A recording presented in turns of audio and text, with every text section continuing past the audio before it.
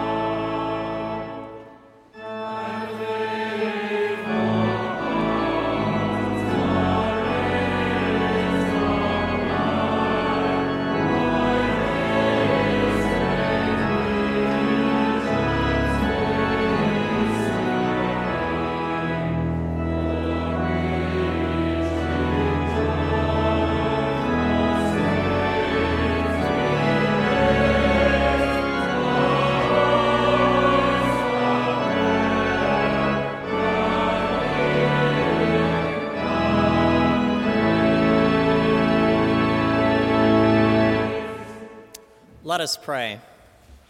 O God, who before the passion of your long-begotten Son revealed his glory upon the holy mountain, grant to us that we, beholding by faith the light of his countenance, may be strengthened to bear our cross and be changed into his likeness from glory to glory, through Jesus Christ our Lord, who lives and reigns with you in the Holy Spirit, one God, forever and ever. Amen. Please be seated. A lesson from the book of Kings, the second book of Kings, chapter 2, verses 1 through 12. Now when the Lord was about to take Elijah up to heaven by a whirlwind, Elijah and Elisha were on their way from Gilgal. Elijah said to Elisha, "Stay here, for the Lord has sent me as far as Bethel." But Elisha said, "As the Lord lives and as you yourself live, I will not leave you." So they went down to Bethel. The company of prophets who were in Bethel came out to Elisha and said to him, "Do you know that today the Lord will take your master away from you?" And he said, "Yes, I know. Keep silent." Elijah said to him, "Elisha, stay here, for the Lord has sent me to Jericho." But he said, "As the Lord lives and as you yourself live, I will not leave you." So they came to Jericho. The company of prophets who were at Jericho drew near to Elisha and said to him, "Do you know that today the Lord will take your master away from you?" And he answered, "Yes, I know. Be silent." Then Elijah said to him, "Stay here, for the Lord has sent me to the Jordan." But he said, "As the Lord lives and as you yourself live, I will not leave you." So the two of them went on. 50 men of the company of prophets also went and stood at some distance from them, as they both were standing by the Jordan. Then Elijah took his mantle and rolled it up and struck the water. The water was parted to one side and to the other, until the two of them crossed on dry ground. When they had crossed, Elijah said to Elisha, "Tell me what I may do for you before I am taken from you." Elisha said, "Please let me inherit a double share of your spirit." He responded, "You have asked a hard thing. Yet if you see me as I am being taken from you, it will be granted you. If not, it will not." As they continued walking and talking, a chariot of fire and horses of fire separated the two of them, and Elijah ascended in the whirlwind into heaven. Elisha kept watching and crying out, "Father, Father, the chariots of Israel and its horsemen." But when he could no longer see him, he grasped his own clothes and tore them in two pieces. The word of the Lord. Thanks be to God.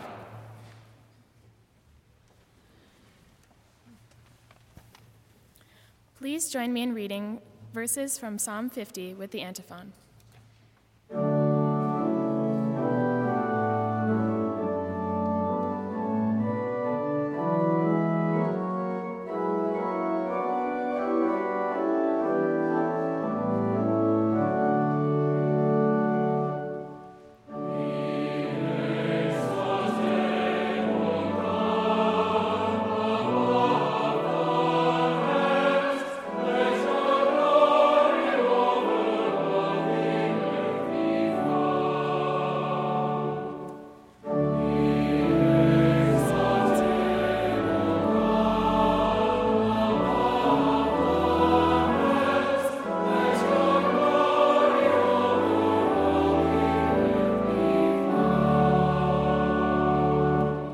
The mighty God, God the Lord, speaks and summons the earth from the rising of the sun to its setting. Out of Zion, the perfection of beauty, God shines forth. Our God comes and does not keep silent, before whom is a devouring fire, round about whom is a mighty tempest. God calls to the heavens above and to the earth, that the people may be judged. Gather to me my faithful ones, who made a covenant with me by sacrifice. The heavens declare God's righteousness, for God himself is judge.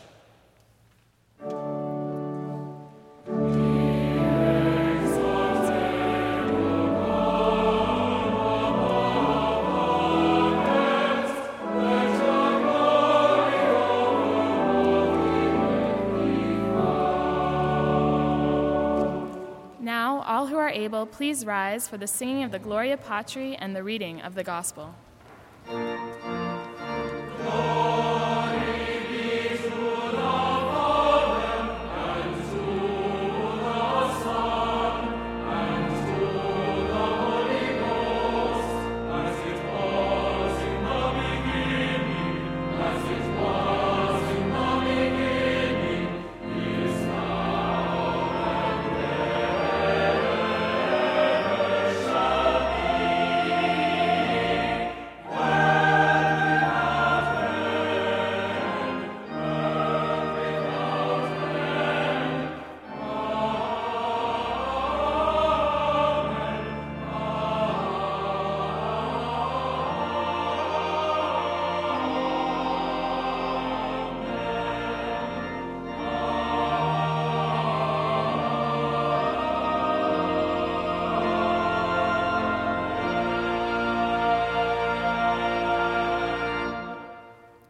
Holy Gospel of our Lord Jesus Christ according to St. Mark, chapter 9, verses 2 through 9.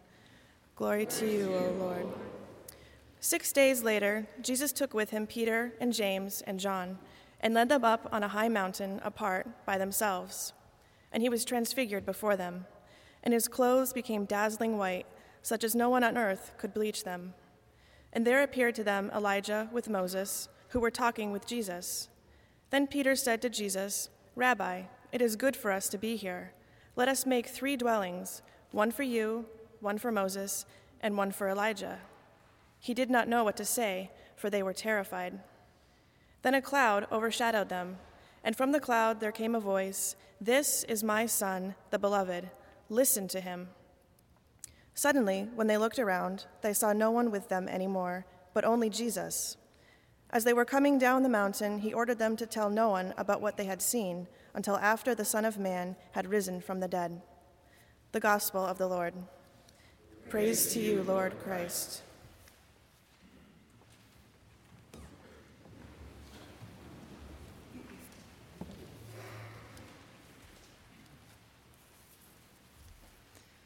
This morning, we join the apostles. As they ascend the mountain, we climb the steps of Marsh Chapel's Gothic nave. We join Peter, James, and John.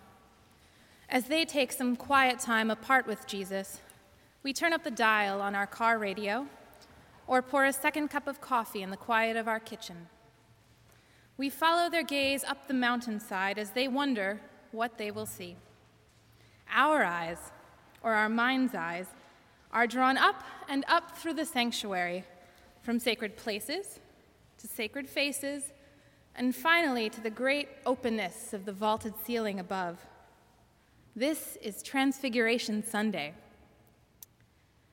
There is an anticipation, an excitement, and a buzzing about a vibrant church on a Sunday morning.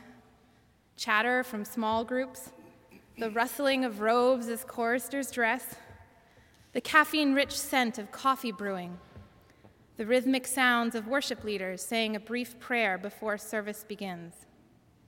You will find all this and more at 735 Commonwealth Avenue any week of the year. But a few Sundays, the atmosphere has even more heightened energy. On holy days such as Christmas and Easter, of course, but also for the few Sundays annually in which the rich sounds of a Bach cantata anchor our service of praise and worship. Elisha, too, is full of energy this morning, but also anxiety.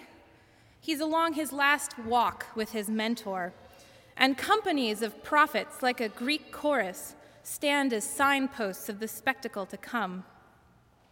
Like Elisha, we have our very own company of prophets with us this morning, who with their voices and their instruments will summon us to keep watch and to perk up our ears and to hear the message that Bach brings to us today. Now, 1 Corinthians 12 says that each of us is given a manifestation of the Spirit for the common good. Some are given the gift of tongues, and others the gift of interpretation of tongues. Music is, of course, its own language. So as is our custom, we have our director of music, Dr. Scott Allen Jarrett, with us this morning to interpret for us what we are about to hear. Dr. Jarrett, what signposts will we notice this morning? Thank you, Reverend Quigley. Today's cantata is one of Bach's great musical triumphs, first performed in October of 1725 for Reformation Sunday. The opening movement depicts the triumph of the new way, that is to say, Luther's way. And this window here in the nave, you'll find Luther. This opening movement is the most exuberant, muscular, even militant display of counterpoint and brilliance. The opening orchestral material, extending for an astonishing 45 measures before the chorus entrance, introduces all of the thematic material of the movement, including a broad march and then a strictly treated 3-voice fugue.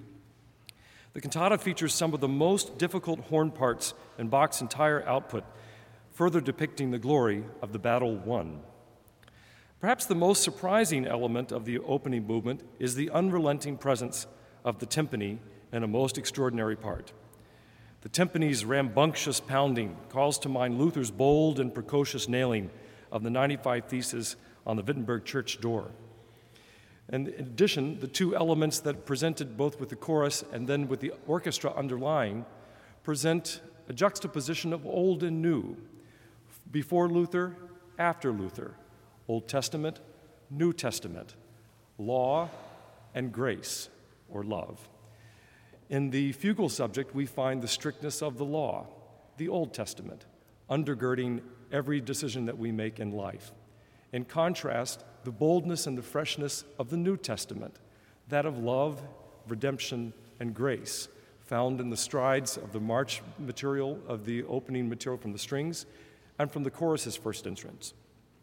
The chorus eventually takes up the fugue, the Old Testament, the law, the gazettes, in the middle section, but then yield again at the return of the opening material to close out the movement. The second movement, today sung by Jarrett Pagenkopf, proves Bach's ability to set a similar text in a completely different fashion. The meter of the music, along with the obbligato oboe, presents us with a relaxed, elegant pastoral image of God as protector. It's basically the same text as the first movement, but could not be set more differently. For the third movement, Bach seems to have recognized that in a Reformation cantata or a celebration of Luther, we haven't heard any of his great hymns yet. So he turns to the famous Nun danket alle Gott, Now Thank We All Our God, for a four-part chorale setting in the third movement. But this is a tour de force like no other. The horns and the timpani return with their triumphant music from the first movement, while everybody else doubles the chorale tune, as if to say the battle is won and we're at the heavenly banquet and a celebration feast together. After the chorale, the cantata takes the anticipated introspective turn for how we continue to fight the battle each day in our contemporary lives. Like the disciples with Jesus on the mountaintop, the baritone praises God for the revelation of truth through word and incarnation. The recitative concludes with a prayer of hope for salvation from those who do not yet know God. The duet which follows introduces the only elements of doubt in the entire cantata.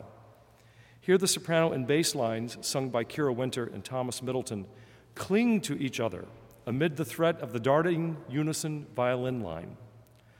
Only once do they lose each other as the text depicts the harsh raging of the enemy against them. We are called to mind of the close following of Elisha to Elijah as they travel together on that final walk before Elijah is taken up in a whirlwind. Perhaps the closeness of the duet is a relation to these two prophets. Perhaps the closeness of the duet and the fragile, almost falling apart in their lines is an indication of the disciples' anxiety with Christ on the mountaintop. The cantata concludes with a standard four-part chorale setting, but the two horns and the timpani return to crown the movement. Though a Reformation cantata, we find resonance with today's liturgy and texts. We hear the steadfastness of the apostles at Jesus' side on the mount and the staunchness and the assurance of the opening movement. The presence of fugal material reminds us of the law of Moses and Elijah with Jesus at the top of the mountain. And the presence of the fugue with the broader homophonic music reveals the fulfillment of the prophecy as Jesus appears with the older prophets. We detect Elisha side by side with Elijah in the duet, and as we recall the Reformation story and revisit in our mind's eye a burgeoning movement toward religious freedoms, we sing again, Now Thank We All Our God. Our convictions are transformed, transfigured, and renewed in the grace and redemption of God's love and God's might. Thank you, Dr. Jarrett. Transfiguration is not quite like the class taught at Hogwarts by Professor McGonagall. It's not about turning a cat into a teacup with the flick of a wand. Transfiguration in our gospel reveals the divine within the human, the extraordinary within the ordinary, reveals something new within the old and familiar. As in our cantata, we see the different modes of Christ, both the triumphant and the pastoral. This is not unlike our gospel today. The author of Mark, more so than his fellow gospel writers, portrays for us a down and dirty Jesus. This Jesus has a tendency to spit when healing. He has a strange affinity for dirt. He touches lepers, he curses out fig trees, and he falls asleep in the back of boats. But today, Mark reminds us that Jesus is also the Christ by foretelling the glory and power of the resurrection through this transfiguration scene.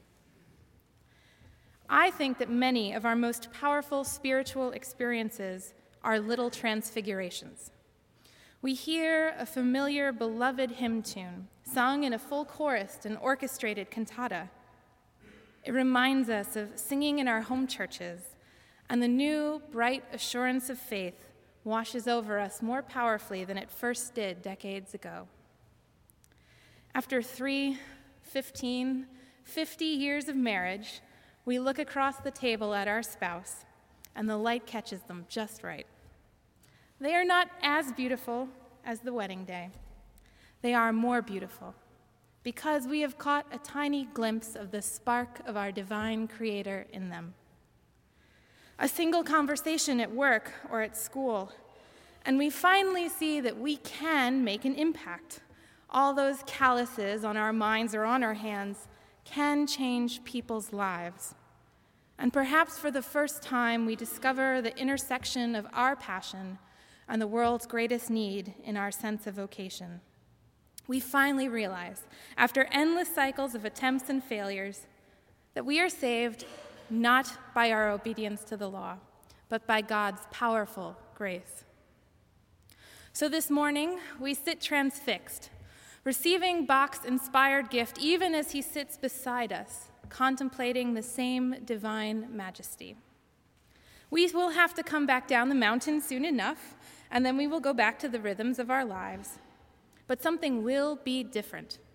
And even though we know words will fail us, we know something will have to change. Something will have to be shared with others. Mark knows this. Mark's gospel is known for its great messianic secret. There's a rhythm to it in the Gospel of Mark. Jesus does something spectacular, and then he demands it be kept secret until after the resurrection.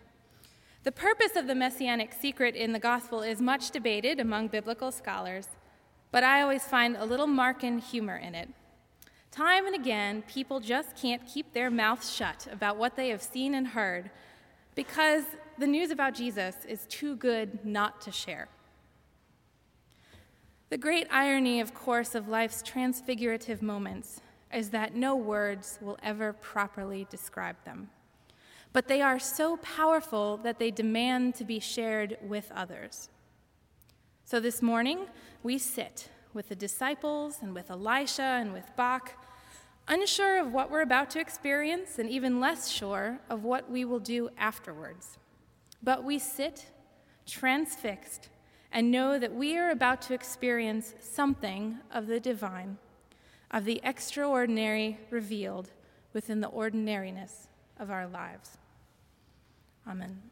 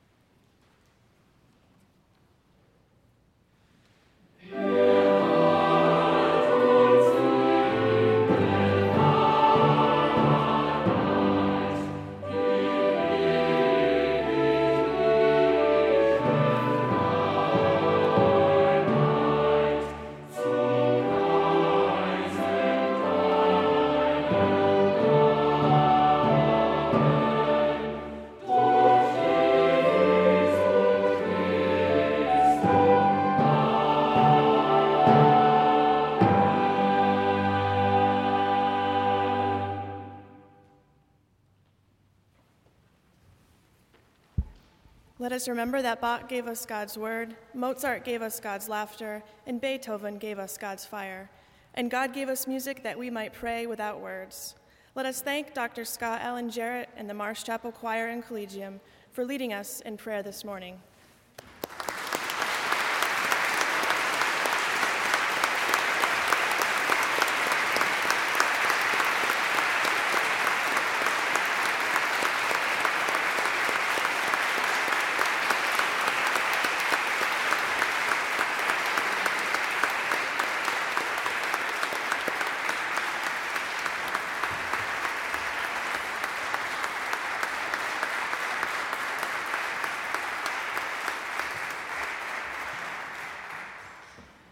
The peace of the Lord be always with you, and also with you.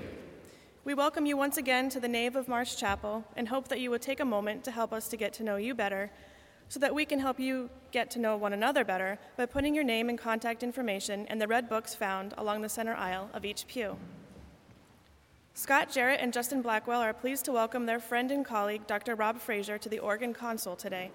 Dr. Frazier is the Director of Music Ministries at Myers Park Presbyterian Church and assistant conductor of the Oratorio Singers of Charlotte. He offers the prelude and the postlude in this morning's worship service. Please note, this week begins the season of Lent. Marsh will have 3 Ash Wednesday services. The 8:30 a.m. morning prayer service with ashes will end promptly at 8:50 a.m., so students can get to class. The 5 o'clock p.m. service includes communion, and the 6 o'clock p.m. service is the song service with the choir. The Reverend Jen Quigley will be running a baptism class this Lent. If you are interested in receiving the sacrament of baptism, please email Jen at jenquig@bu.edu or speak to her after the service. For all other upcoming services and activities, we would encourage you to keep an eye to the Marsh Chapel website, bu.edu/chapel, where you may also find the opportunity for online giving. Now walk in love as Christ loves us, an offering and sacrifice to God.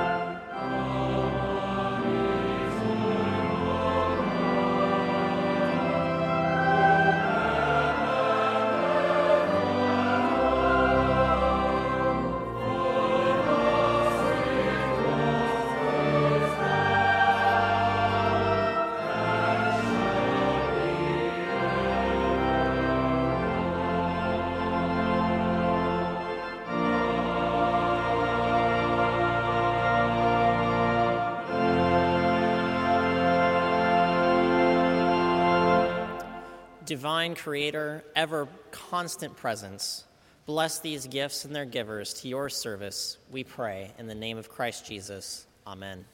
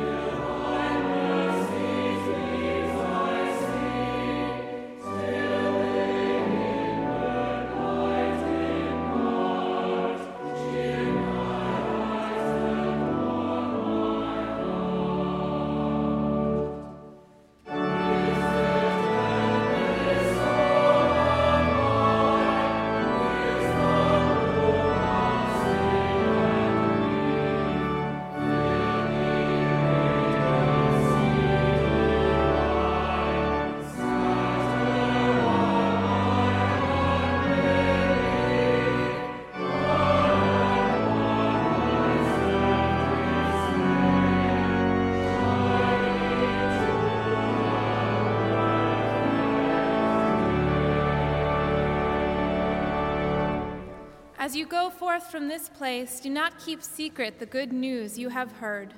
Go forth in peace and share it with the world. Amen.